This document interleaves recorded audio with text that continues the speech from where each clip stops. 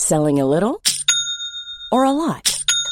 Shopify helps you do your thing however you cha-ching. Shopify is the global commerce platform that helps you sell at every stage of your business. From the launch your online shop stage to the first real-life store stage, all the way to the did we just hit a million orders stage. Shopify is there to help you grow. Shopify helps you turn browsers into buyers with the internet's best converting checkout. 36% better on average compared to other leading commerce platforms. Because businesses that grow, grow with Shopify. Get a $1 per month trial period at shopify.com/work. Shopify.com/work. Here's a cool fact. A crocodile can't stick out its tongue. Another cool fact, you can get short-term health insurance for a month or just under a year in some states.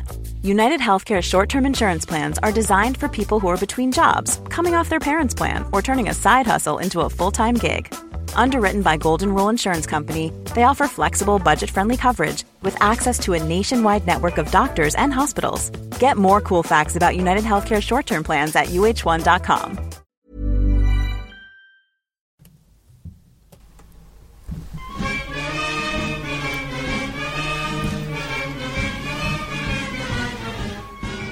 Hello and welcome to this. It is the Egg Chasers Rugby Podcast, the podcast about rugby. Doesn't take itself or the game too seriously. I'm JB, struggling with my fading button. Does that sound alright? It sounds okay. Sound okay? Not as slick as it might always, but it sounds okay to me. Yeah. And next to me is this week's loyal assistant, Phil. How are you, Phil? Hello, JB. I'm very good. Back from a lovely, relaxing holiday, or as relaxing as it can be, with two children under 2.5 in North Yorkshire. That's so relaxing. It sounds relaxing. So relaxing. Did you Everest anything? Did you mount anything? I did mount the chimney bank, Rosedale chimney bank, just once in one day. I did look up. It was 49 times to Everest it. Is that it? 49 times, which up and down, you'd have to cover over 100 kilometres to do it. Wow. But it's steep, so it's only 800 metres of ascent. 800 metres horizontally to give you just less than 200 metres vertically. Ah. But yeah, I did not do it multiple times. Certainly not 49 times.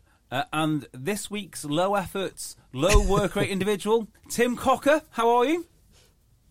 Good evening and apologies, gentlemen. Yeah, I'm in London because I don't know if you've heard, but it's coming home. Is it? Is it coming home tonight? It's coming home tonight. We're recording this prior to kick-off, and I'm confident it's coming home. Although, should we lose, this little bit here will just add an extra bit of enjoyment to the strength of nationalism that's come from some Scots, Welsh, and mainly Scots and Welsh. Actually, I haven't really noticed any Northern Irish, but it's the same with rugby, but it's the same with football. It only makes me enjoy it even more when there's some people that hate it so much. Exactly right. It's sort of how can I explain it? It's the adverse relationship that makes it so enjoyable in a way, isn't it? Yeah, sport is about competition, isn't it? We should embrace the competitive side of sport and all things like that. We shouldn't try and tone it down or turn it off. No, people. There has been a lot of belly aching this week about nationalism, and I think a lot of people who don't follow sports, because England are in the final, all of a sudden like, oh my god, they support teams. They support teams all the time, and they don't like teams that aren't their teams. Did you see the front page of the Scottish paper? The National. The National, yeah. Yeah. I quite like it. It was very funny. I think it's funny and it's genuine. It is funny. Yeah. The way I look at it is if I built that front page as a parody of what the National would print, it would be funny. Yes. Therefore, it is funny. It is funny. Yeah, I don't mind it. I mean, it always must sound slightly patronising to people of Scotland or Wales and stuff, or Northern Ireland or whatever it is, or Republic of Ireland in a World Cup. But I always really, really root for those guys in tournaments when they go further than England go, like when Wales went to the semi-finals 4 years ago. Yes. Yeah. I totally root for them, but then that must seem ever so slightly patronising because it's... Well, it isn't. It's like a little pat on the head.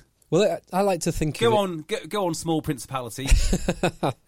go on, dependent country. Small principality / large county. Large county, as you said. I like to think of it as a bit like the rivalry between Saracens and Quins.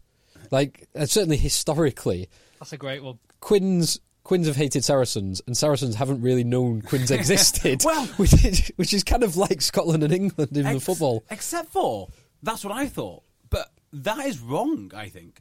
Because when Quins played at Saracens, obviously Alex Sanderson's got his Saracens hat on to a certain degree when it comes to Quins. He does not like them. He does not like them. Okay. And he doesn't explicitly not say he doesn't like them, but you can just tell by the way he talks about them, he doesn't like them. And he said something. I wonder if he'll regret this now. I don't think it's the only thing I've ever heard him say which is even marginally ill-considered or has come back to bite him. The only thing. And he says, I just don't get them. I don't understand them. And this is after his team's beaten them 40-odd points to whatever it is. Because someone said they're loose with the ball or one. I don't know what they do. I don't know what they do there. Don't understand them. Just not my thing. Don't know.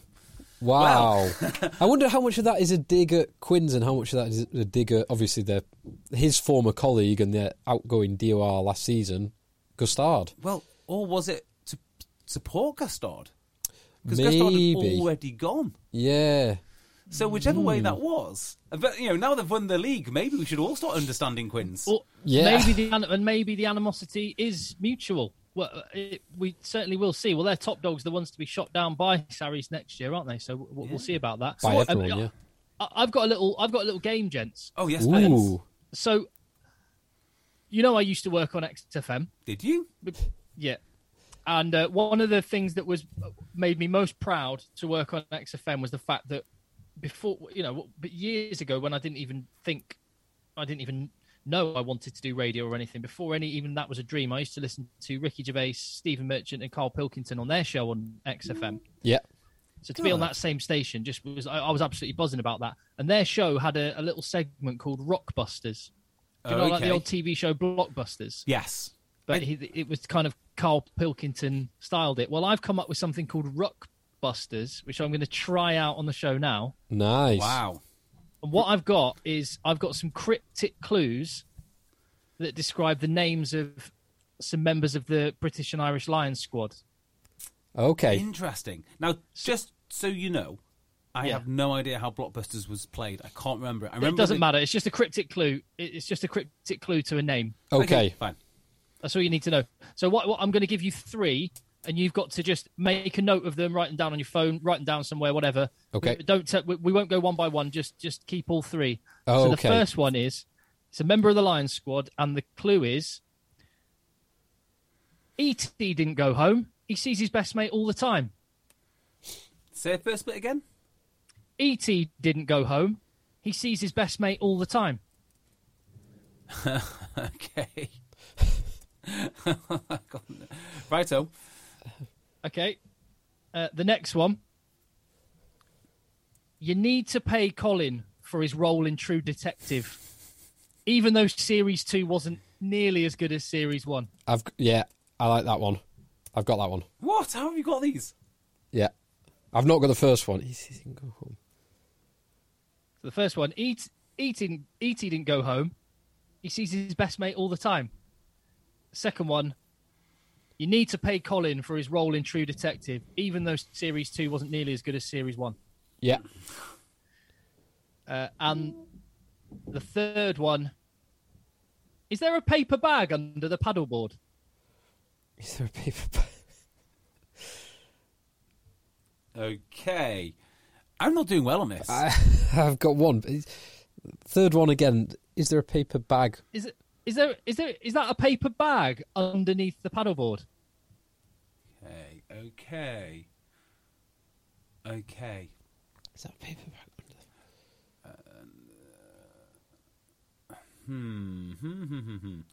under? These are. I mean, so I've got number 2, but you sort of have to get tuned into them. Yeah, I think number 2 helped me, but the other 2. So Jay, have you got any? I mean, maybe 2, maybe. So what have you got for number 2? Farrell? Well, Owen Farrell. So you got to pay. So Owen, as in you owe him money. Yeah. Farrell, Colin. Yeah. Farrell. So that number 2. Yes, Owen Farrell is number 2. Owen Farrell. So Colin Farrell was in True Detective Series 2. You've got to pay him. Owen Farrell. Okay, right. So I'm glad I got that. Because this could get. See, the way this is normally played is Okay. Enough now, Tim. I've got it. Okay. So can you go through number 1 again? Number 1. E.T. didn't go home. He sees his best mate all the time. Oh, I need a list of Lions names. That's what I need. I need a list of the Lions squad. Well, normally the way this is played is you give the initials and then you do the clue. But I think that would make it too easy.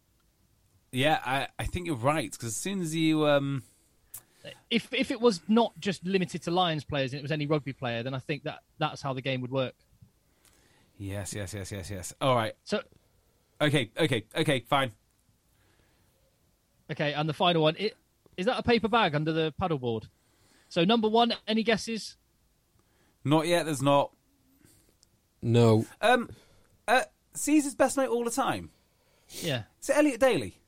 Yes! Yes! Elliot Daly. Okay, and paper bag and paddleboard. What's under a paddleboard? Finn Russell. Oh, damn it. God. Damn it! I'll tell you what, I'll try. I think this could genuinely work. I'll try it next week with. In fact, I'll try a rugby one now where I'll do the initials. Okay, this isn't a Lions player; it's just a rugby player. The initials, and this is what makes it a bit more like Blockbusters. So this is the initials are DA, and the clue. A nut is the head of a mob family. Okay. DA. A nut is a head of a mob family. Oh my word! What do they call the head of a mob family? Like in Italian. Isaac Boss. Don Armand. Don Armand. So that is very good. Yes. Yeah, you see, with the letters, I think it works. Yes. Right. Oh God, you gave me right. the letters, didn't you? Yeah. Oh, okay. Yeah, DA Don Armand. Yeah. All right, I'll work on that and I'll come back, but fine. But Hey, I wanted to road test it. Yeah, Let's see if we can get that one nailed down. No more of those, Tim. Save them because they're very good. Save them for the live show. Ooh, yeah. That's a good idea. Yeah. And when is Very the good live? idea. When is the live show? Yeah, when show? is that again? When is that? Well- let me just check the diary. Oh, look, it's on the weekend of the 24th, 25th of July. Yeah. Now I need 2 more Sevens players and 3 more Tens players. So Sevens players. Well, I need 2 of you. This is partly my fault because I'm now working on the Saturday Yeah. and can't play. There are 2 of you out there. I know there are. You're listening to this now and you're thinking, I'd love to have Negronis with JB. Maybe you don't. Maybe you hate me. But you like Phil. So join and you can have a Negroni with Phil. So that's what we need to do. We have got some bloody good players now in the Sevens team. The Tens team, we need another 2 there as well. Over 35s. Join us. It will be absolutely great. And again, same deal. Means I'm not going to have to play 1,000 minutes of rugby. Are you going to play both 7s and 10s? I'm going to have to. I'm going to have to. It's so hard. It's like herding peacocks. It's one of the hardest things I've ever done since the podcast started, actually. I'll prepare some games and other shenanigans for the live show on Sunday morning, which is the day after the Lions' first test. Do you have to do your show after the first test?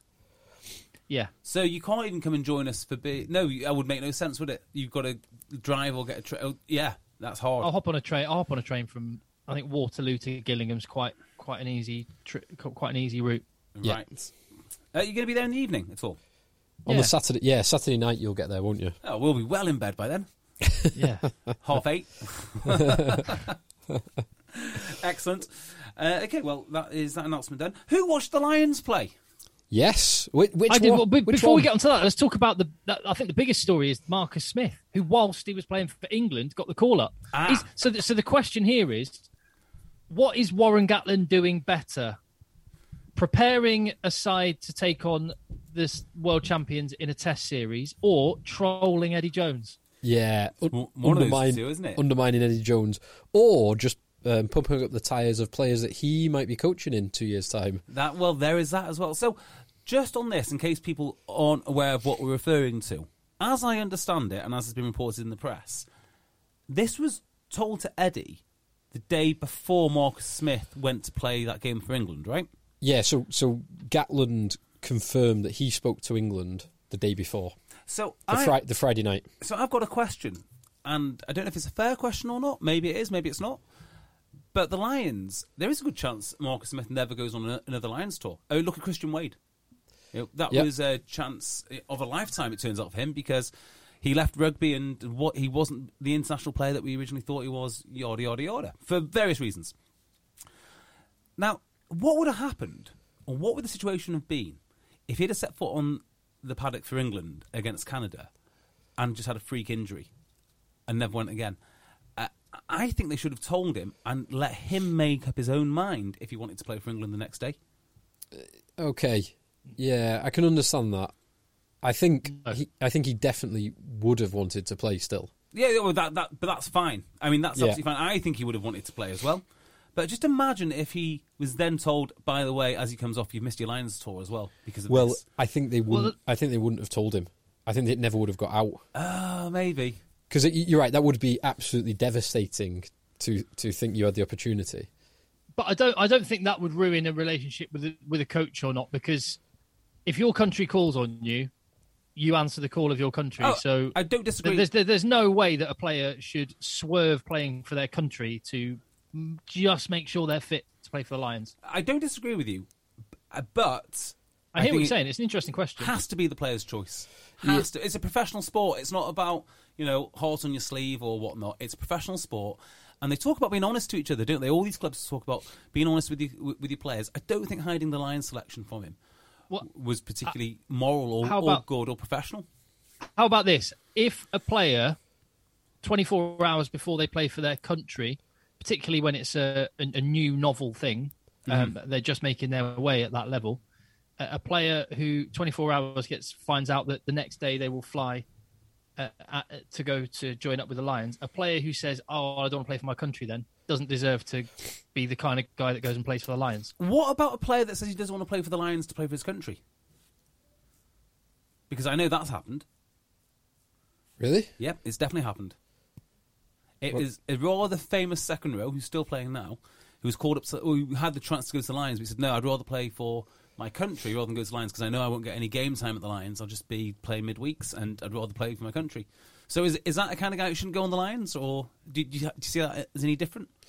Well, if he's getting a chance to play international in one, whereas he would only be playing the midweek games, which is effectively a domestic standard in the other. But he doesn't know that, does he? That's the whole point of Lions. I'd almost say yes. I think you don't deserve to go because I think one of the things which characterises every single member of Warren Gatland's squad at the moment, they will all be backing themselves for a test shirt, as they should. Yeah, and that goes back to something that Mike Phillips said, which was, Lions don't wonder, Lions know. Yeah. And if you're wondering whether you're good enough to play the test team, maybe stay home. Maybe at that point you should be until your confidence is good enough to back yourself. Yeah, I should have just referenced Mike Phillips. The whole thing. Listen to Mike. Exactly right. Yeah, it's interesting. Here's another question for you then. Yeah. Is this a bigger surprise, Smith being called up, than Conor Murray being captain?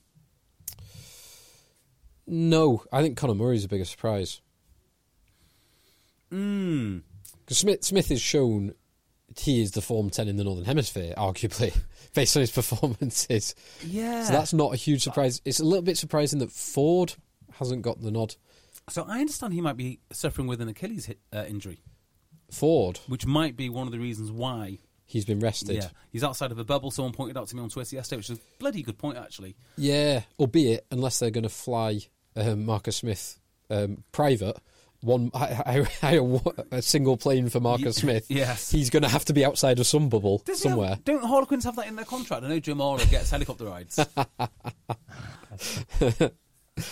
Long way for a helicopter ride. Yeah, so it's phenomenal. It's an absolutely phenomenal story. It's one of those feel-good things, and I think that the Lions need some sort of feel-good factor at the moment because I'm not getting particularly great vibes from this whole tour. Really? No, I'm trying. I am trying my hardest. I'm with you on that, Jay, and I love the Lions, but there's like the two compounding factors of the empty stadiums. Mm-hmm. I'd say three compounding factors: empty stadiums, teams that aren't of the standard of previous Lions tours, like Lions against New Zealand. They were struggling to win, and in fact didn't win all of the midweek games, even when they were putting out a very strong team because of the standard of team in New Zealand, and then also the kind of COVID farce of it all. So you're playing the Bulls, and then you're not playing the Bulls. You go into Cape Town not knowing whether you're going to play Stormers or South Africa A. The South Africa squad having games cancelled. Apparently 26 of their bubble have all tested positive with COVID, which, I mean, God knows how they're going to square everything off in the next 2 weeks before the first test. Just keep them in a hotel room. Just lock them away. Just lock them away. That's the only thing that they... I mean, how you could play a test match after being locked away for 2 weeks. Argentina did it, mind. Argentina did it incredibly well, got their first win against the All Blacks, but I mean, it's not normal preparation. No, it's really not. So, I've got some... So yeah, that's my... I'm with you, Jay, on the... Tell me why you're not getting that, Tim, other than, of course, you've got a very successful and good radio show based on it. No, I guess it's qualifying what you mean by bad vibes, because I guess what I will say is that, yes, on that daily radio show that I do with TalkSport, also available in podcast form to fill the gaps in between Egg Chasers podcasts. Exactly right. Called Lions Daily. We have our people out in South Africa, and I've been speaking to South African fans out in South Africa, and there is predictably an effort by journalists to try and paint negative kind of stories around it all out there. But I'm telling you, everything I'm hearing is that there is such goodwill towards the whole tour in South Africa, and nobody is questioning whether or not it should happen. People are just really, really hoping that it can. And what I think is the most remarkable thing about all of this is that given the challenges that they're facing, the Lions squad are in unbelievably good spirits and are getting on really, really well. That's what I'm finding most striking. Yeah, I think that's an important thing to point out because it's a very complex subject. I simultaneously have enormous respect for the way they're going about their business. I'll give you an example. Professional teams without numbers on the back of their backs. Or wingers wearing 10 jersey. Yeah. I mean, this is unprecedented, and there's been a lot of unprecedented things, but this is unprecedented in the world of professional sports. And I love it in a way because it is truly the amateur vibe of the Lions. People forget this. Lions is an amateur tour. It's got professional players in it, but the whole ethos is amateur, which is why you throw all these great players together and you hope that they can overcome some enormous odds. That is why we do the tour. Now, this fits into that quite nicely, but my underlying concern, the thing which is niggling away at me, is I just wonder if this is damaging the Lions brand beyond repair. So if they didn't do this tour this year, one of the things which the Lions fear more than anything is the tour gets cancelled forever, or it looks like something else, because every part of World Rugby that is not part of the Lions tour, whether it be the big three nations that they play against or the home nations, they're not really that bothered about the Lions. They don't get anything out of it. The clubs, I don't think, particularly like it. I mean, they might say they do, but I don't think they particularly do like it. And the time constraints on the global calendar mean that it's always going to be touch and go what they can get. And you can see the tour compacting all the time. So if they don't do it, they're at risk.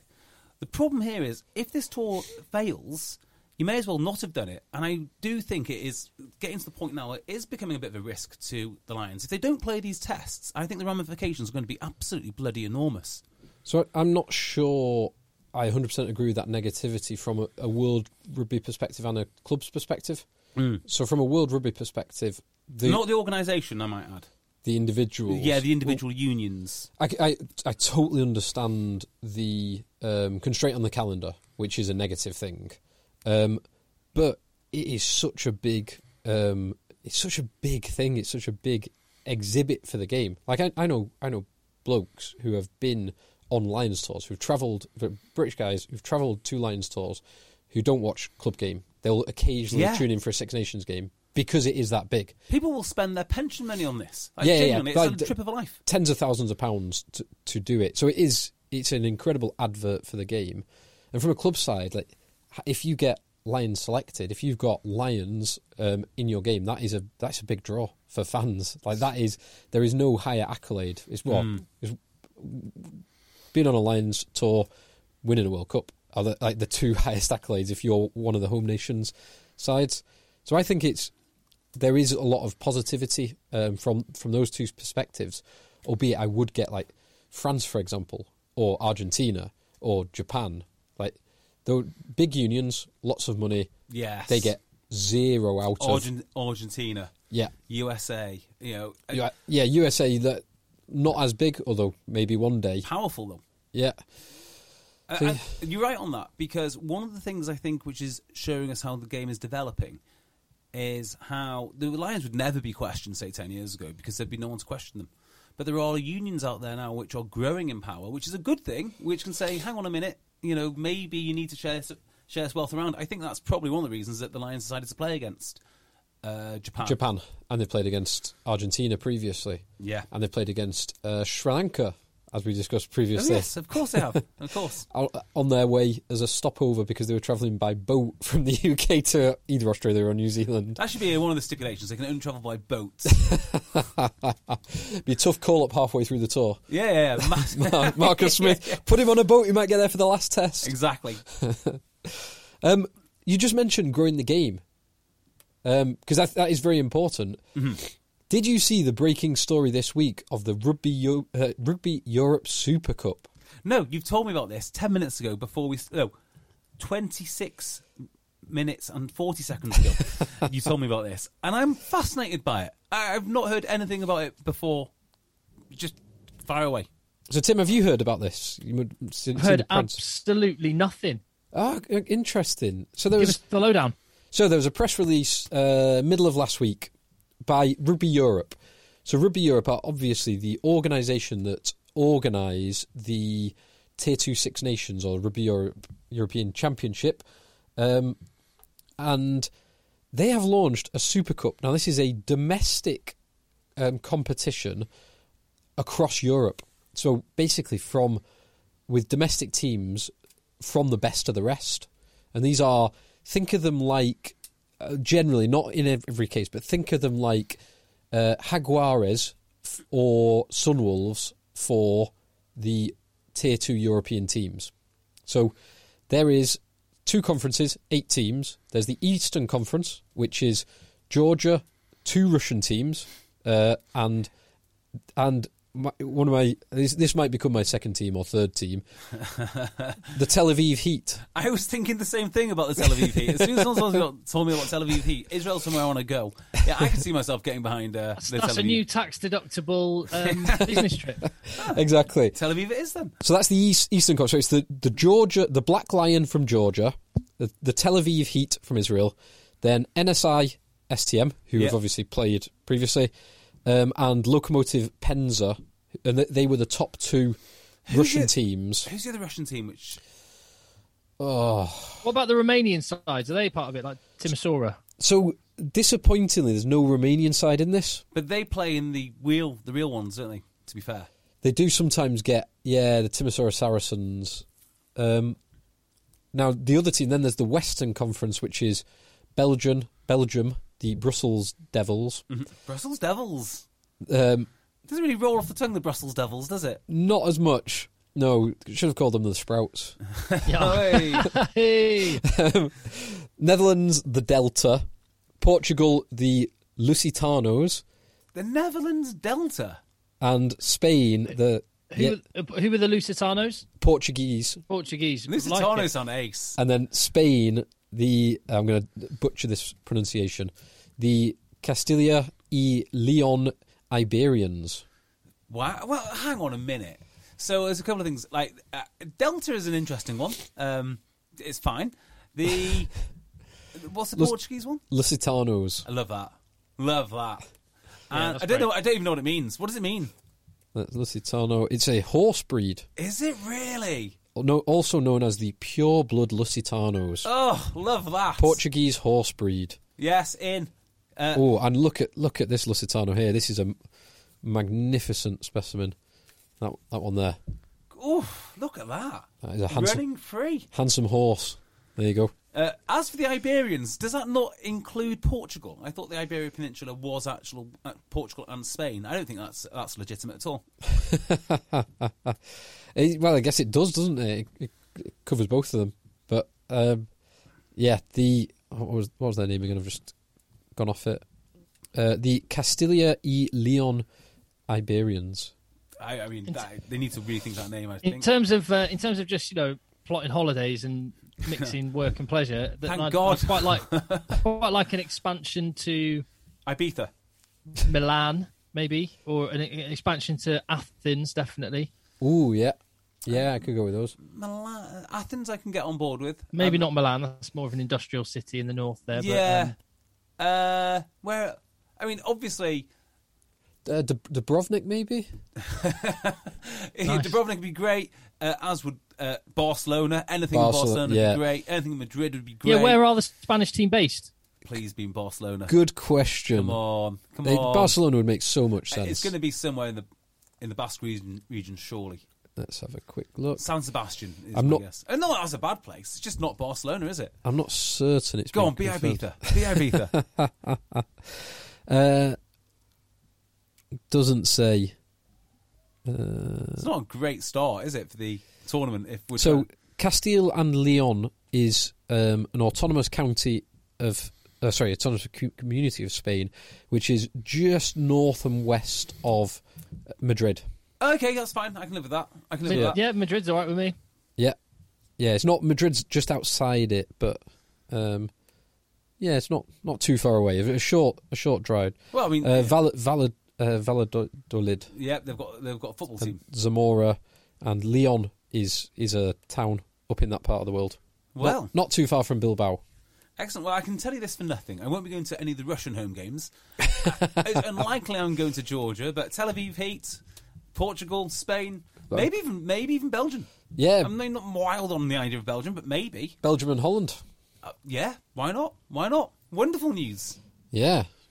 Now, just on the logic of this, where did they get the idea? Because did they look at the Sunwolves and the unbelievable success that they had playing in Super Rugby and thought, we want some of that? This cannot fail, can it?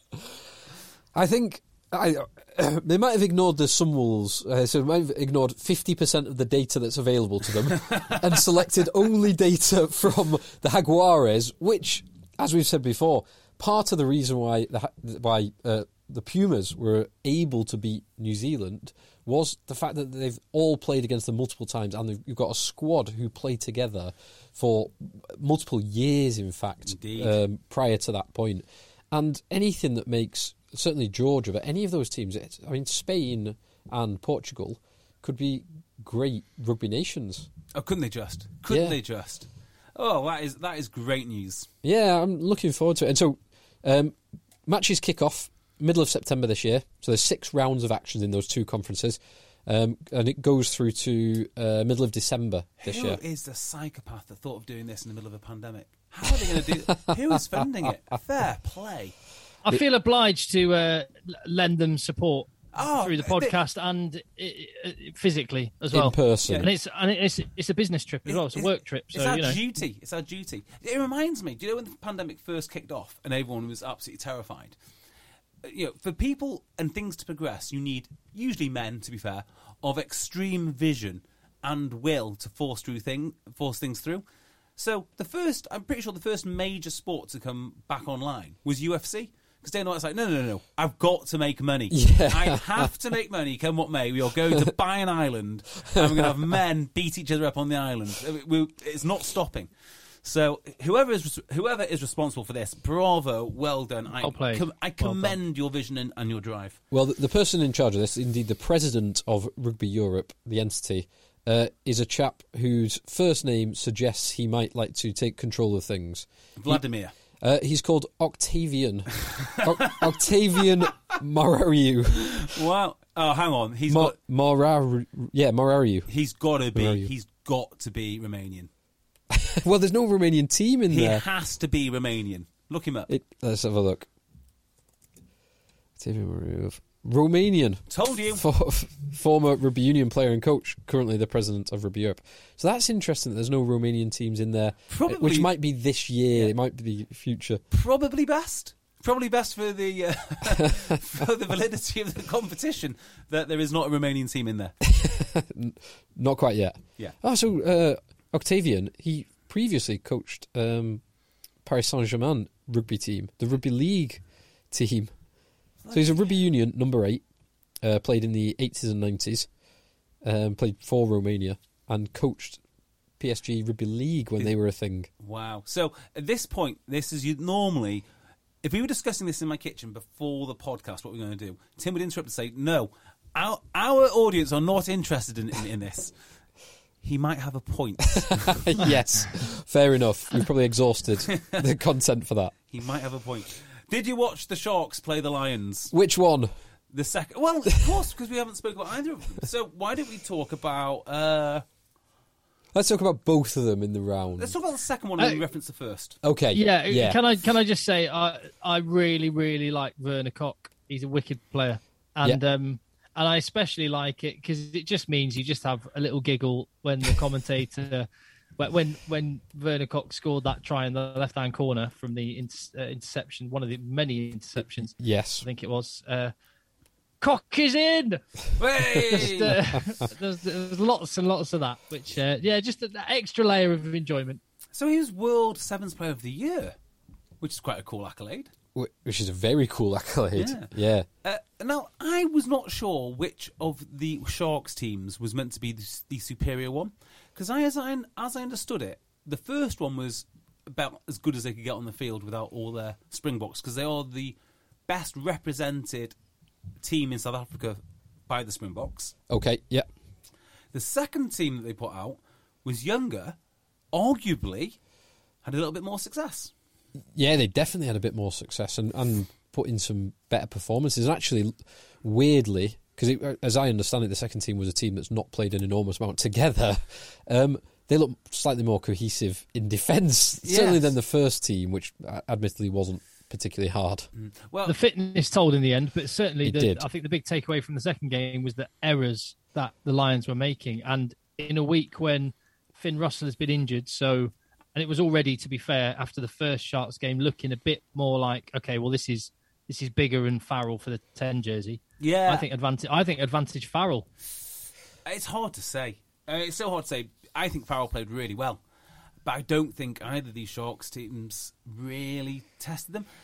There's a metric which we used a few weeks ago, or last week or week before. I can't remember. Well, it'd be 2 weeks ago. Fine.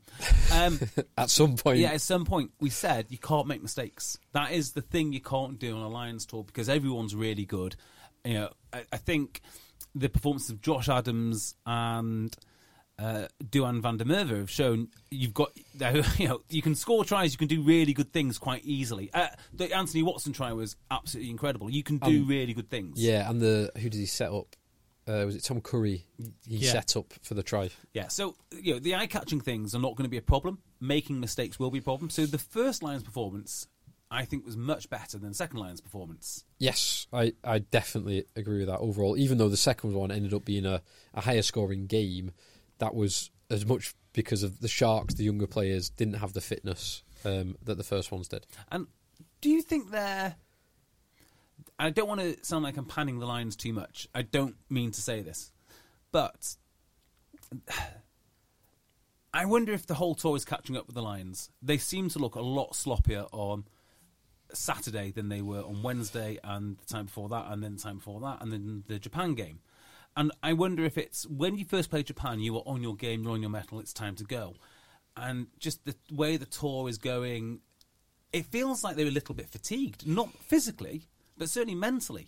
Well, I think there's a bit of both, because there will be the physical side of like a 15, 16-hour flight. For some guys, like the Exeter boys, they did a cross-continental flight 24 hours after losing in a final. So that will be physically draining as well as mentally draining. But there's also the just upheaval. Like the team that played on Wednesday was not the team that first got announced to play on Wednesday because of all the test.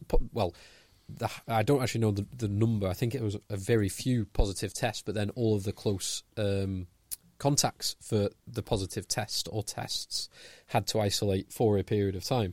So just that total upheaval, it's not surprising that there is some both mental and physical fatigue coming in. I've got a theory there. Go on. So it was very loose, that Lions performance, wasn't it? Really, like, oddly loose. Yes. Yeah. And referencing what Phil's just talked about, and also just because I listened to all the press conference stuff through the week, and Warren Gatland, I thought he said something particularly interesting, which was he basically was asked about, is he concerned that the level of opposition isn't going to prepare them for a Lions test, a test series against South Africa? He said, no, I'm not overly concerned. Yeah, the opposition maybe isn't as strong as would be ideal, but that just means that the real preparation for South Africa will come in training. So with everything, the backdrop to everything, all the names being changed, when I looked at how Lions played on Wednesday, I wonder if they were just told, look, do you know what? Just go and have the ball in play as much as possible. Let's treat this like a real hardcore, real life fitness session. Don't worry too much about all the things we've been working on. We'll keep that going in training. Yeah, you don't want to show your colours too early. I mean, possibly that's what's going on, because it was odd that they were running from their own 22. They were wanging passes, missed threes. Part of me did think when I was watching that, because you think of the Lions through the prism of Warren Gatland, and you don't really think of Warren Gatland as a guy who enjoys his missed threes, do you? No, not at all, unless there is a greater purpose. Because they certainly won't be doing missed threes in the real test matches, well, I wouldn't have thought. You say that, but Warren Gatland is only picking the coaches who coach the team, because Gregor Townsend, maybe he likes missed threes more than Warren Gatland. Historically, it seems to be the case that he does. Yeah. You know, he relies on Finn Russell quite a lot, and he certainly enjoys things like missed threes. Yeah. So, you know, part of me is like, yeah, okay, I can definitely see what Tim's point of view there. But then I thought, what if this is actually what they're thinking of doing? Which is a bold strategy. Yeah. Isn't it? But maybe they don't necessarily want to get into an arm wrestle. Maybe they want to keep it fast and loose and keep that never bigger... works. That never, ever works. No, I don't think it would. It's not how I would want to play it. No. But maybe it is. Maybe they want to keep moving that enormous South African pack. And like we highlighted the other week, if, for example, and I don't think they will, but if Courtney Laws and Marrow were playing in the second row, Eben Etzebeth and Lude, for example, they have 2 stone on. Each one of those is 2 stone heavier than Laws and Marrow. So, like, you want to be moving. You've got to be moving guys like that around if that's how you're playing. I'm not even sure you move those guys around effectively. As in, I do not think that they have the weakness of fitness. You know? No. It's not like, okay, we'll move around the big guys and wear them down. Not sure that works. Malherbe, yes, definitely. The tight head.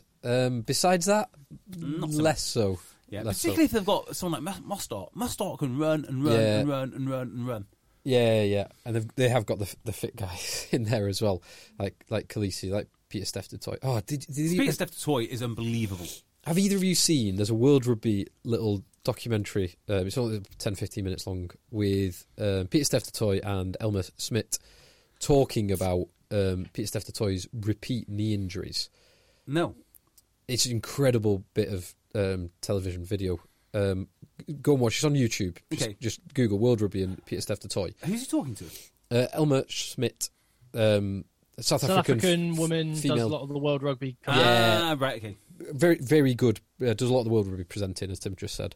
But talking about, so he had a ACL tear, had it recovered, repaired, and exactly 1 year to the day did the same knee, same injury, and they couldn't. The repair would have been tricky. So basically, that night they made the decision. That night that him and his father both went to hospital. I think in Cape Town. Oh God! And his father, a hamstring tendon, was removed from his father and put into Peter Steph du Toit's knee. And that's the knee he's now playing on. To be fair, I would give Peter Steptoe my team because it's the closest I'm coming to playing international rugby. In fact, I'd legitimately be playing international rugby. Part of me is playing international rugby. Take it! That is awesome. Absolutely awesome little documentary. Really, really, and it's got the shots of Peter Steptoe. So his grandfather was a Springbok.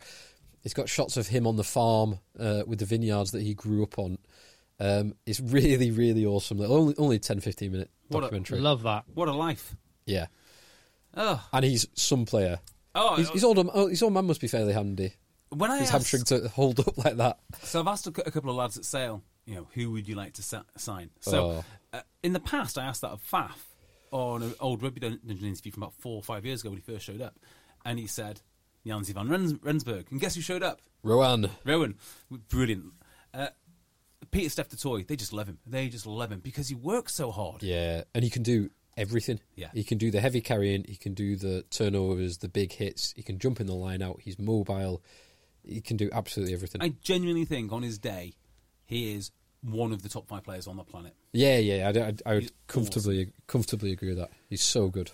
Right, so the Sharks not really putting up the performance that we wanted. Now, there is another angle on this, and this was mentioned, I think, in the Australian tour, whether it be the last one, but certainly one before that, which is don't give the Lions good opposition to prepare against. There might be something to that. Maybe. So they don't take it as seriously, they don't get the practice, they don't sharpen up. Yeah. It's a level playing field there, isn't it? Anyway, I mean, the South Africa are going to be less prepared than the Lions. Yes, although they've got the body of work as a group years gone by.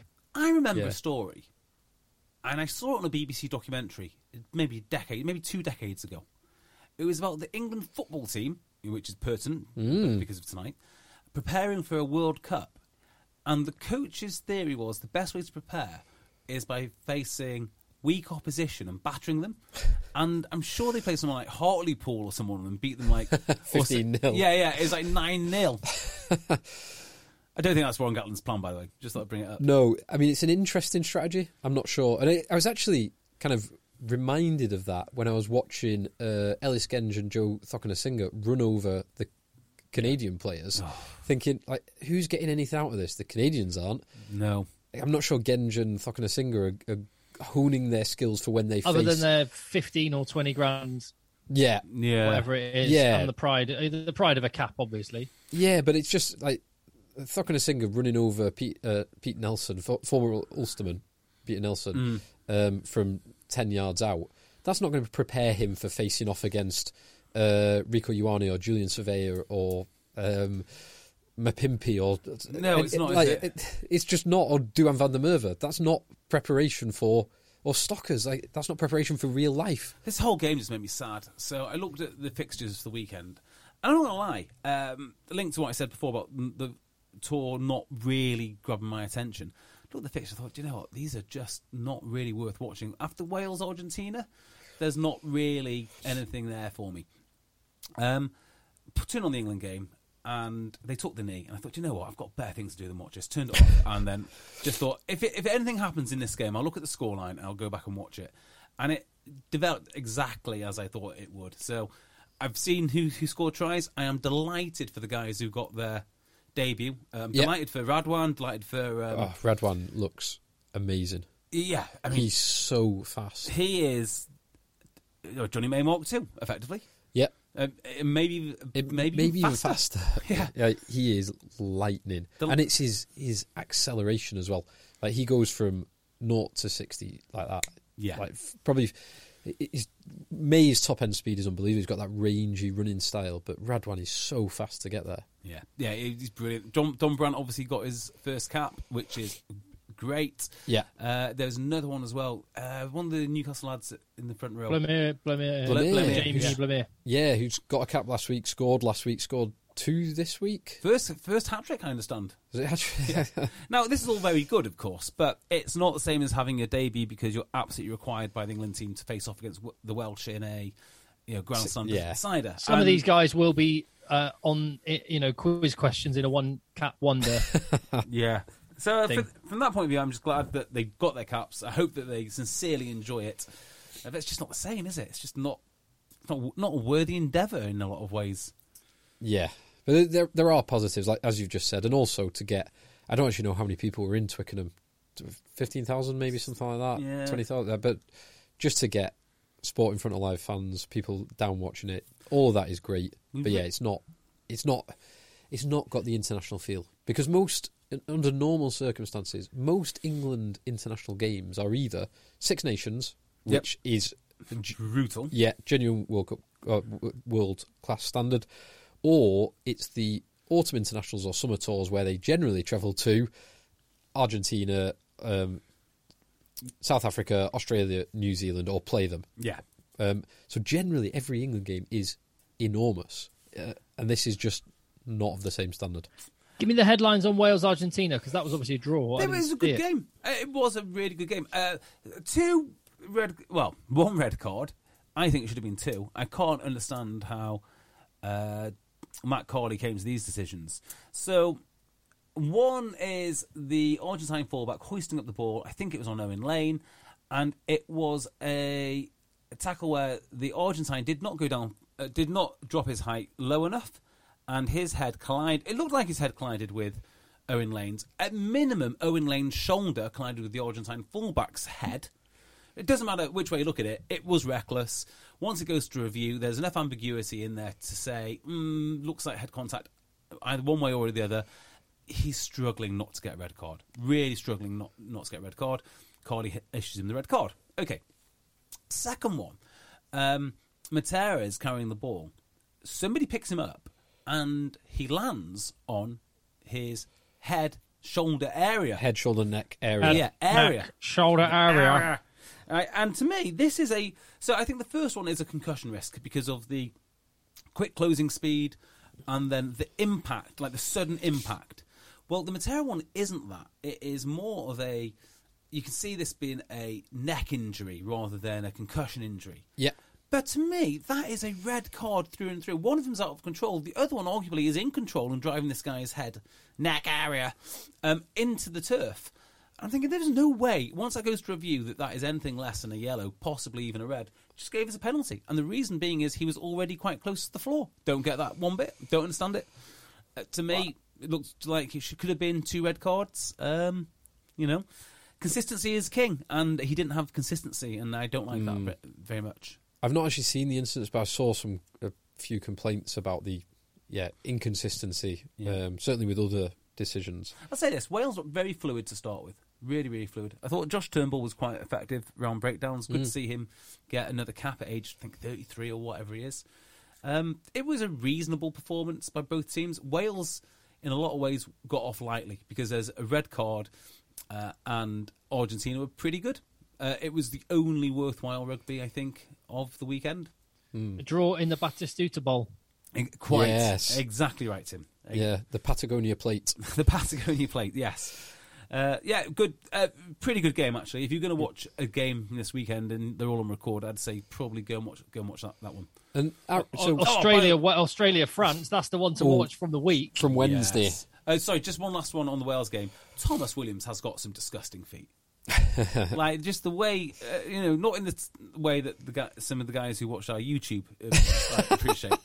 But he's not suggesting that he gets out to the nearest Cardiff chiropodist. No. I'm not suggesting that. He is some player. He really is.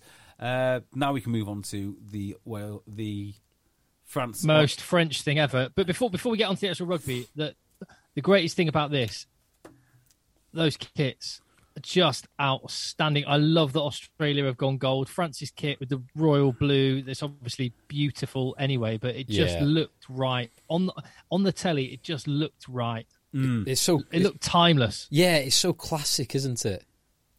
Yeah, I mean, to be fair, this game feels like it happened in 2016. Everything, so much stuff has gone on since then. It's good that Australia are still capable of winning rugby matches. Slash, it's good that France are still capable of completely self-destructing. Oh, I mean, that is obviously what we really appreciate. Yeah, they've been too successful. Toulouse, too successful this year. So it's good just to see the good old French implosion. Yes, quite. Australia are very close to being the Tier 1 version of Canada. That's what I think. Like a declining force, and we really need to make sure that isn't the case. Now, with them, it's a bit different because they pretty much run their own ship. They should have enough resource to make sure that this doesn't happen. But they've like Canada, they've got the competition of other sports, and there's some pretty big competition in Australia with the NRL, AFL, cricket, the rise of soccer. It is a worry for Australia. Yeah. Now, the guy who stood out for me for Australia this game was, I don't know why I think his name's Jordan. Does he have a brother? But Hunter Payasami, or whatever his name is? I'm sure there is one called Jordan. I'm sure I saw his name. I thought, hang on, isn't his first name meant to be Jordan? Is that Jordan Pataya or something? Yeah, I think there is Pataya. Yeah. So that threw me. Very powerful player. Dropped some horrendous balls, one in particular, but I do like him. Him and Corabetti seem like they are just very, very talented, abrasive runners. I love Corabetti. I do as well. He's so exciting. He's so fast. He's so strong as well. Yeah. He's so explosive. It's disappointing what France did. It's disappointing that they lost the game. It's very French. I would just say this. In my mind, this is not a first-choice French team. There are a lot of lads missing here. It looks to me as if the French are trying to build depth rather than anything else. Yeah, so a lot of was it all of the Toulouse and La Rochelle players weren't playing? Yeah. Because presumably, now I didn't watch this live, I've seen some of the highlights, but it's probably got mentioned in comms, but were presumably the French players would have had to go through the mandatory 14-day quarantine period in Australia? Great point. Which would mean that they're pretty dogmatic on such things in Australia. They're almost as bonkers as Canada is. Well, to the point where Mark Evans, when you interviewed him, he couldn't get back in the country. He had to leave his job as CEO of Western Force and Rapid Rugby. And Rapid Rugby because he literally could not get back in the country. Yeah, Mr. Forrest can't get you back into Australia. Unbelievable. Yeah, unbelievable. So presumably, some proud rugby playing nations are going insane. Yeah, but presumably, because the top 14 final was less than 2 weeks before this, so presumably no La Rochelle and Toulouse players were able to play in this. Hence why you've got Baptiste Couillard and Louis Carbonel as your starting halfbacks. Yes, exactly right. That's the giveaway. That it's not the first choice French team. And they're two talented players. Carbonel is class, but it's not Dupont and Entomac. No, it's not, is it? It's not. Good game. Looking forward to the second instalment of this on Wednesday morning. So this was... so France were 8 points up with 8 minutes on the clock. Mm-hmm. And they lost by 2 points. And that is correct, yeah. Beautiful. Wonderful, isn't it? So French. Wonderful stuff. And don't forget there was a Fiji game, Fiji-New Zealand. I have not seen a second of that. Apparently Fiji played quite well at times. That's what I say. Yeah, I've followed the scoring on that, and it was... so New Zealand scored 26 points in the last 15 minutes. So the scoreline looked pretty one-sided, but actually for most of the game, it was very, very close. There was one score in it until the last 20 minutes. Yeah, and it was a full Fiji team, by the way. All of the guys you'd expect to see from the Premiership were there, with the exception of Radradra, who's playing sevens. Of course, he's going to play he is. Olympic sevens. The only other guy that was missing was Tuisova. Where was he? Don't know about Tuisova, and obviously Vakatawa, because obviously Vakatawa, I'm not entirely sure what his fitness situation is after being, his transfer or signing from Glasgow to Ulster was canned a couple of months ago, wasn't it? Vakatawa? No, not Vakatawa. I was going to say the French. Nakarawa. I was going to say Leone Nakarawa. I was waiting for you to say like he's gone to Fiji sevens team or something. Then. Sorry, Leone Nakarawa. Yeah, wasn't in there. Was he not? There's one key order of... Oh, sorry. I think he is. Was he? I think he played second row, yeah. I'll have to check the team list. There's one key order of business we need to address before we're done on this podcast. Yes, please. One key order of business we have to address on this podcast is the destination of the Will Greenwood Harlequins jersey. Oh, yes. Very good point. Well, now, because this we do a monthly shirt giveaway among various other things for our patrons, and you can support the podcast patreon.com/eggchasers, and thank you so much to the people that do. And Bob Sugden won this extremely vintage, extremely special Will Greenwood match-worn jersey from the season they won a trophy, Harlequins, right? Because there's pictures of Keith Wood stood up with a trophy on this. Might have been a cup, perhaps. Anyway, whatever it is, it's from back in the 90s, and a bona fide Will Greenwood Harlequins jersey, and it's class. And Bob Sugden, who won it, said, "Do you know what? I'm really pleased to have won, but I think this should go to someone who really appreciated it." And so we asked for your pictures, and so many came in on email. Yeah, it's to the point, and there's so many really, really nice stories and really good causes. I'm actually a little bit regretful I put this out there, because only one person can win it. Only one person can win it. So thank you to everyone that's sent something in. Sadly, we don't have just so, I mean, there were so many different ones, like jerseys. Andy Turner was one example of someone who he was the Quins fan that did the quiz on the very first live show in Bucharest. Excellent. Oh, wow. Andy Turner emailed in, and I assume it's the girlfriend he was with on that trip. And we said, she came on a Tier 2 tour with you for a weekend in Romania. She's a keeper. And I believe they've got engaged. No, so congratulations. So he thought that would be an engagement gift, but he said no worries if it goes to someone else. But that was a great email to get. Joe Barton was an example of a brilliant one. His dad is Quins mad and over in New Zealand, and he thought it would make a great Father's Day present. A really lovely email. Thank you, Joe. There was Sam, who said, I liked this one. He said, gents, I sell Will Greenwood the mind-altering drugs he takes prior to his Sky commentary appearances. He says he's a massive Quins fan, blah, blah, blah, blah, blah. No selfless gesture, unfortunately. It should 100% to go to someone if it can go to a good cause. However, would love to have it if everyone else who asked for is as selfish as me. If I'd have known he deals the mind-altering drugs, I would have traded him. And all the good causes can go to hell. And there's a great one here from Louis Johnson, who is the captain at Sedbergh Rugby. I read this one. The first 15 captain at Sedbergh School, listener of the podcast, and points out that Will Greenwood went to Sedbergh. He did. And what an inspirational tale it would be to other Sedbergh aspiring rugby players. Can I say, I think the lads at Sedbergh have enough inspiration as it is. I think they do just fine for inspiration. That's a fair shout. But he just pointed out, and I didn't realise this, but Will Greenwood at school struggled to get into the Sedbergh first 15 and then went on to become a British and Irish Lion, yeah. To be honest, though, I've played with Sedbergh lads, and the quality of lad that you play with, and you ask, oh, yeah, did you play Sedbergh first team? No, thirds. Yeah. It's ridiculous, mate. It is ridiculous. Yeah. So what I was going to say to Louis Johnson is that's an example of, you sent us an absolutely brilliant pitch and a great email. I think you should contact Will Greenwood himself, because I reckon he must have another shirt knocking around that could do the same job for you. Or Will Greenwood's dad. That's where I got mine from. Yes. Yeah.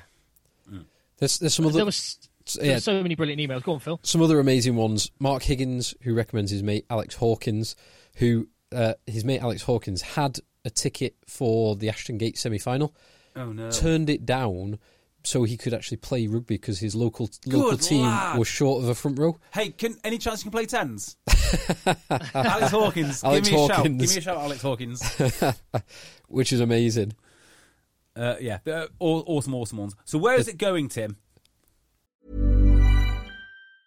Hiring for your small business? If you're not looking for professionals on LinkedIn, you're looking in the wrong place. That's like looking for your car keys in a fish tank.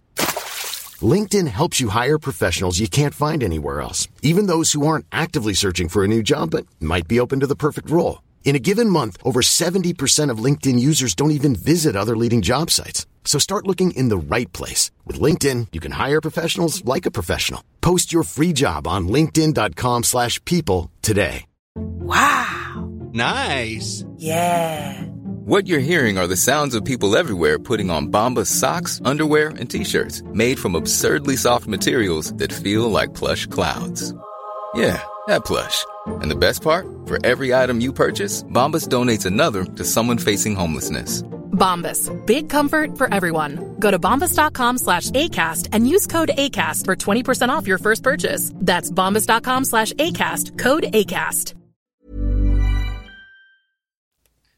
Got an email that says, "Hello, just listening to the pod and heard you mention the shirt, and I thought I'd try and follow up with my pitch. JB mentioned the good reason JB mentioned that it would be a good reason if you were gifting the shirt, and that's what I hope to do. I didn't want to mention this plan before in case you read my email on the podcast and the intended recipient of this shirt was listening. This would have spoiled the surprise." Hang on, are we going to spoil the... No, because the surprise is getting a shirt, right? Oh, hang on. Yeah, I don't care. The surprise could be listening to this. Yeah, exactly. Yes. Where's the point to hear it from us and him? Surely. Yes. Yeah. Okay. In July, it's my dad's 70th birthday, and this would make the absolute best present. He supported Harlequins forever and was the one that first took me to the Stoop in 1998 when I was aged 3. He worked on making me into a fan, and once he got me hooked and I was old enough to be able to beg my mum, we got season tickets and held them for 12 years until he finally retired abroad. I'm hoping to get to see him this summer after a whole pandemic apart, and I hope that you can help mark that milestone with the ultimate birthday present. And this is quite apt, bearing in mind the conversation we were having, because I gather he's in Australia by the look of the photos that have been attached, which means it's extremely hard to... He's going to have to quarantine the shirt for 2 weeks. Yeah.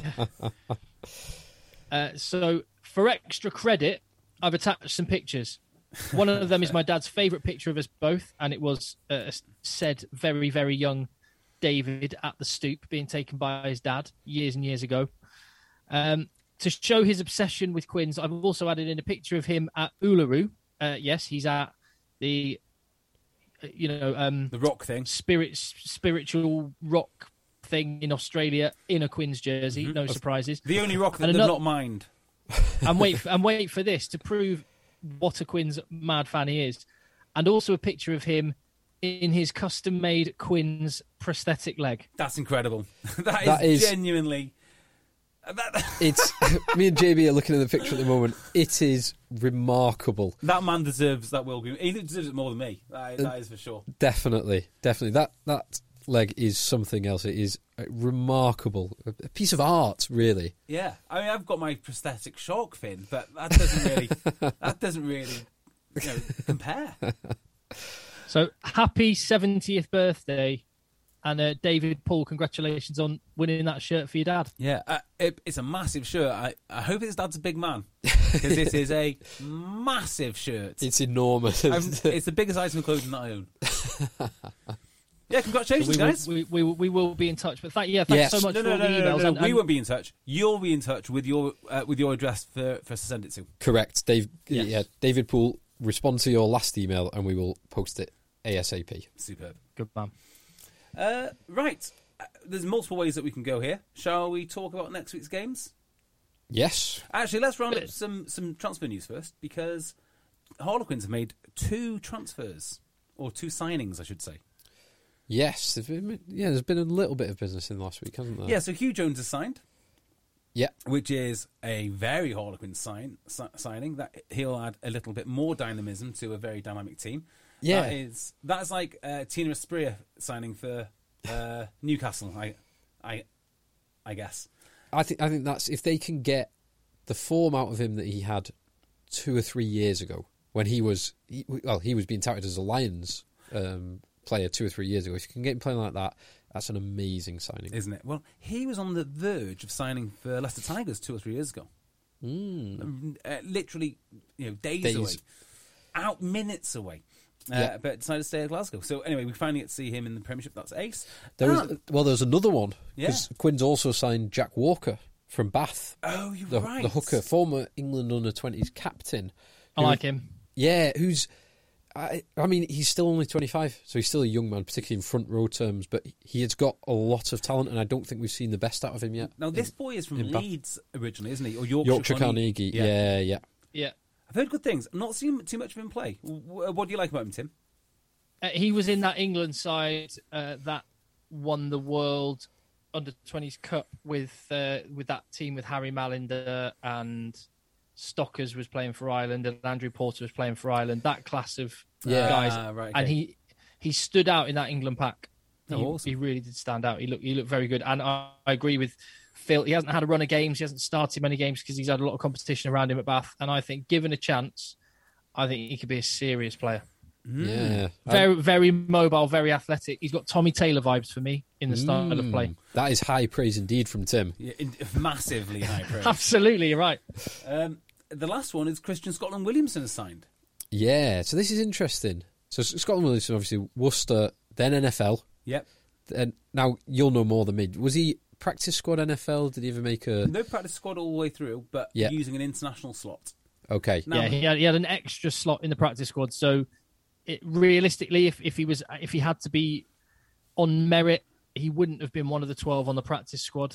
But that's fine. To just get suited up and to play in pre-season games for the Pittsburgh Steelers is unbelievable. Well, he's been there for 3 or 4 years now. Yeah. So they must want to keep him about for whatever reason.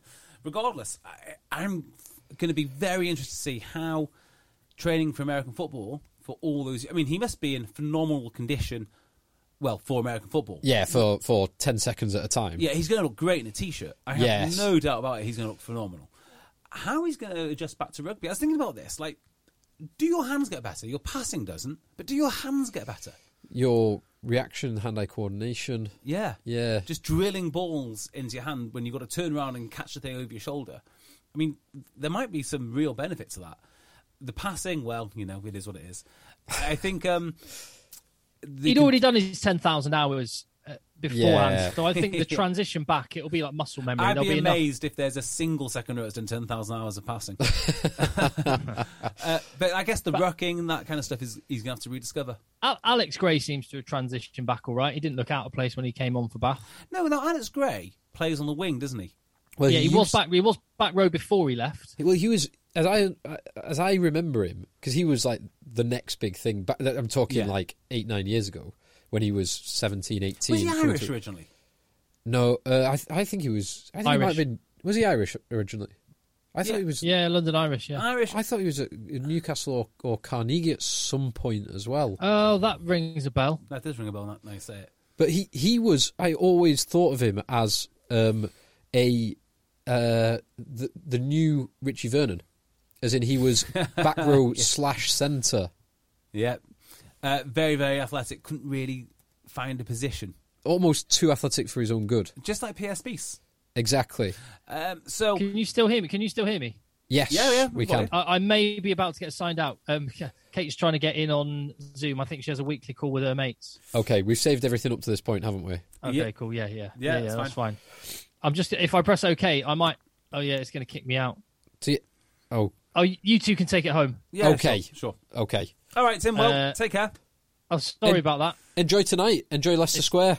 Well, yeah, it's coming home. I love the fact that you're like, oh yeah, Kate's trying to kick me out, and you're going to Leicester Square. Okay, mate. Yeah, sure. we'll just finish this off, shall we? Sorry about that. Yeah, sure. No worries. All right, in a bit. See you, mate. Alex Gray, Yep. 2010 Newcastle Falcons, 2011 to 13 London Irish, 2016-17 Yorkshire Carnegie. Crikey. A stint with England Sevens between 13 and 16, and then he did 2 years Atlanta Falcons. Ah, yes. Practice squad member only. But his rugby union, this is Wikipedia, so believe this what you will. He was born in Bishop Auckland as well. So went to Barnard Castle School. So he is from the northeast. But his position is listed as number 8, centre, wing. Just like my Wikipedia. Well, yours has a few more entries. Yes, it does. Number 8, centre, wing. Tighted prop just to prove a point. Tighted prop, loose head prop, hooker, Yeah, loose head lock, tight head lock. We can't do it all. We can't all do it all, can we? I certainly can't do. I have nowhere near the range that you have Exactly right. on a rugby field. he's going to struggle when he comes back, isn't he, hitting rucks? And I think it's going to be particularly hard for him because second row, it's just continual hard work. It's just continual running. So I like the guy an awful lot. He's one of rugby's good guys, and I sincerely hope he can make a good transition back. It does help when he has got that muscle memory, as Tim says, and also he's 6'9" and 125 kg. Why not bolt him onto the flank? Why not? Put him wherever. Because one of the kind of stories of Harlequin's resurgence in the post-Gustard year has been how well their tight five has functioned. Yeah. So Gustard, I was having this conversation the other day with someone who has thought about the situation thoroughly. Gustard had a pretty bad run of recruitment, to put it mildly, until his last year when he got fired. So in his last year when he got fired, he brought in Esterhazen. Good signing. Baldwin. Good. It turned out to be a very good signing. Wilco Lowe. Very good signing. Tyrone Green and Stephen Lewis. Louis Levies. Yeah. Levies. Why can't you just have a normal... Can we get clarification on how you say his name? It's always pronounced as Levies. Levies. But it's spelled Louis. Doesn't matter. He's bloody good. He is very good. Yeah. If only Gustard would have held on to his job for a little longer, maybe it could have been him. He could have been touted. If he'd have won a Premiership, he could have been touted for the England job. Talk about sliding doors. Yeah, absolutely. Right, so next week we have Australia, France on the Wednesday. Tuesday. Is it Tuesday? Tuesday morning. Sure, I've got it as Tuesday. Okay, Tuesday, fine. Yeah. Fine. Any thoughts? Now, it would be interesting to see what team France put out, because that is... And I don't know whether the Toulouse and La Rochelle boys have travelled, but they can make that team a lot stronger. And you'd suggest that if France only just threw it away with half of their second team in, then it could be a big France win if they get everyone firing. I don't think that France have sent the other boys out, because I saw a video of Dupont jumping off a bridge the other day. I also saw that video. So that's not in quarantine. Yeah. But I did wonder, could that be like something he's bored in quarantine and he's just scrolling through his phone and found the oldest village in Australia? No, just got a video from 6 months ago that he probably knew that he shouldn't be posting that video 6 months ago because his playing contract probably precludes him from doing dangerous activities like that. Almost certainly it does. By the way, the Ultimate Rugby app, my favourite app, I might add, an app which I rely on and adore, has recently been dropping the ball massively. Like, I don't know what's going on here. My fixtures have got, well, basically international friendlies, the ones from this last week, and the next set of games are England, South Africa, Ireland, New Zealand, Wales, Australia, France, New Zealand. So if you swipe to the left now, swipe the middle screen, yeah, there you go. So that's all fixtures. What am I looking at? So that's your tailored fixtures. So that's only fixtures from competitions that you've liked. And that is all fixtures now. You sound like the Ultimate Rugby rep. Well, Brian O'Driscoll pays me handsomely to sell it. Okay, Samoa Tonga, got no thoughts on that. New Zealand, Fiji, got no thoughts on that. Wales, Argentina. Am I just reading the same? No, so this will be the next games. Wales play Argentina again. Yes, they do. And Australia play France again. So those two will be quite interesting games. Yeah. Do you know the one thing I think when I watch these games, and I love rugby as much as the next guy, although the international circuit at the moment is kind of teaching me how much I love the club game far more than anything else. Yeah.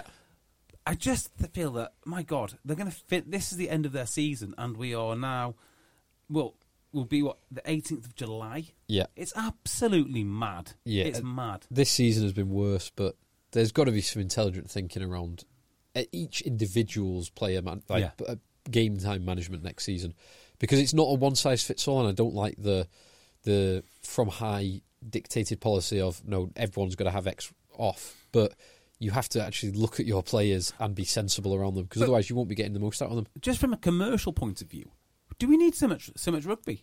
I mean, I feel a little bit fatigued, and I did a rugby podcast. I have to say, I am fatigued, and normally at this time of year, so I love watching the Tour de France. Yeah, not able to watch it. I've managed to watch a bit of the Euros. I love watching the Olympics, I love watching Wimbledon when I get the chance, and there's things that I would normally be watching that I'm just not able to because there's still so much rugby. And it's not even you're not able to, and that's unfortunate for you. For other people, they are able to. Yeah, because they would just switch off from. They won't watch the England game. Exactly. They might watch one of the Lions games, but maybe just the Test matches. Yeah. So yeah, how much merit is there in so much rugby? It really hit home to me, when Don Brandt was doing his interviews. Yeah, that's the end of our season now. I was like, yeah, Christ, it is, isn't it? Yeah. And there's other lads I've been speaking to over the last few days. They're back in training now. I mean, it's not obviously full training, but they're back doing their conditioning. They're back getting ready. So there's just a thought. So anyway, it never ends. Yeah, it never ends. Australia, France, Wales, Argentina. Yeah, that'll be a great game. And what the Lions doing? Well, Lions, from what I'm looking at, let me just confirm from a different source, because the last interview I saw with Gatland, he wasn't certain whether he'd be playing South Africa A first or the Stormers first. It depends. So this next week, one game is on the Wednesday, one's on the Saturday. But I think it's still up in the air. It might have been confirmed since that Gatland interview, but they still didn't know. Amazing, isn't it? It's incredible. And that'll be... I mean, it doesn't matter too much, does it? Because the teams are saying, whether it be the provincial teams or I suppose South Africa A, are not going to be at their absolute strongest anyway. Yeah. And one of the advantages of not having fans is you can just switch it around. You don't need to worry about employing stewards or marshals or anything else. You need that stadium. You've only got one stadium, everyone comes to visit you. Yeah, exactly. One of the things he did mention was they're obviously in Joburg right now. They're flying to Cape Town. But one of the things he mentioned was, as it stood on Saturday night, they were only expecting to leave one player behind. I.e., there's one player who is fully isolating now, or will be fully isolating by when it's time to fly out on whenever Monday, Tuesday. So that poor one player, the COVID boy who gets locked in a hotel room in James Short in Joburg. There was one other thing I was going to mention then. Oh, I can't remember. Well, that is a tremendous end to a tremendous podcast. You can follow us on Twitter at Rugby Podcast, me at Jay Beardmore, Tim at Cocker. Phil will be looking in your DMs as and when he sees it fit. Come and join us. Come and join us playing sevens. Phil, you'll be playing sevens, won't you? Tens? You're not going to lay down your mate and not play tens, are you? I might play tens. I might. Depends how many beers you get in me. Good. So I've got this like narrow window somewhere between say 4 and 7 beers when I can play, and I'm both willing and able to play. It's a very narrow. It's like when NASA are trying to get through a certain window of time when the moon is rotating in the right area, and they've got to get everything lined up, and they've got 6 hours to do it. Less than 4, no chance I'm playing, because I am officially injured. I am definitely injured. More than 7, also no chance you're playing. No chance I will be unable physically to play for other reasons. Yeah. So we need at least 2 players for the sevens, at least 2 players for the tens. Get in touch. Please get in touch. We really need you to play for us. Call it payback for all of the hard work that we do. So there you go. Perfect.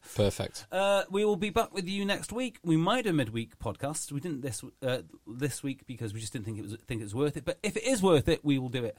In the meantime, I guess you will join me in saying, "Come on, England." Come on, England. England. It's quite enough. Thank you. Goodbye.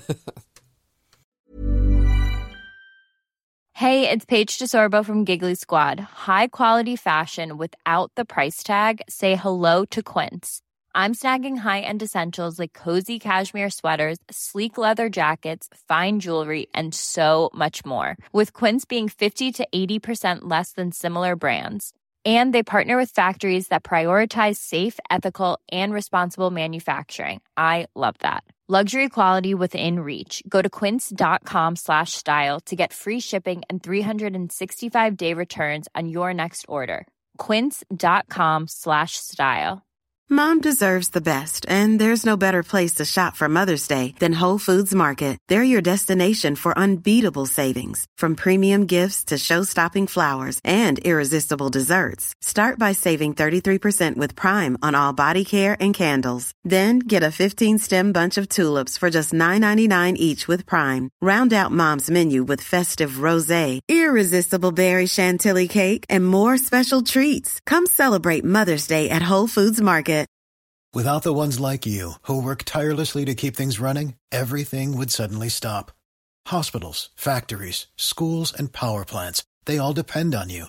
No matter the weather, emergency, or time of day, you're the ones who get it done. At Grainger, we're here for you with professional-grade industrial supplies. Count on real-time product availability and fast delivery. Call, click Grainger.com, or just stop by. Grainger, for the ones who get it done.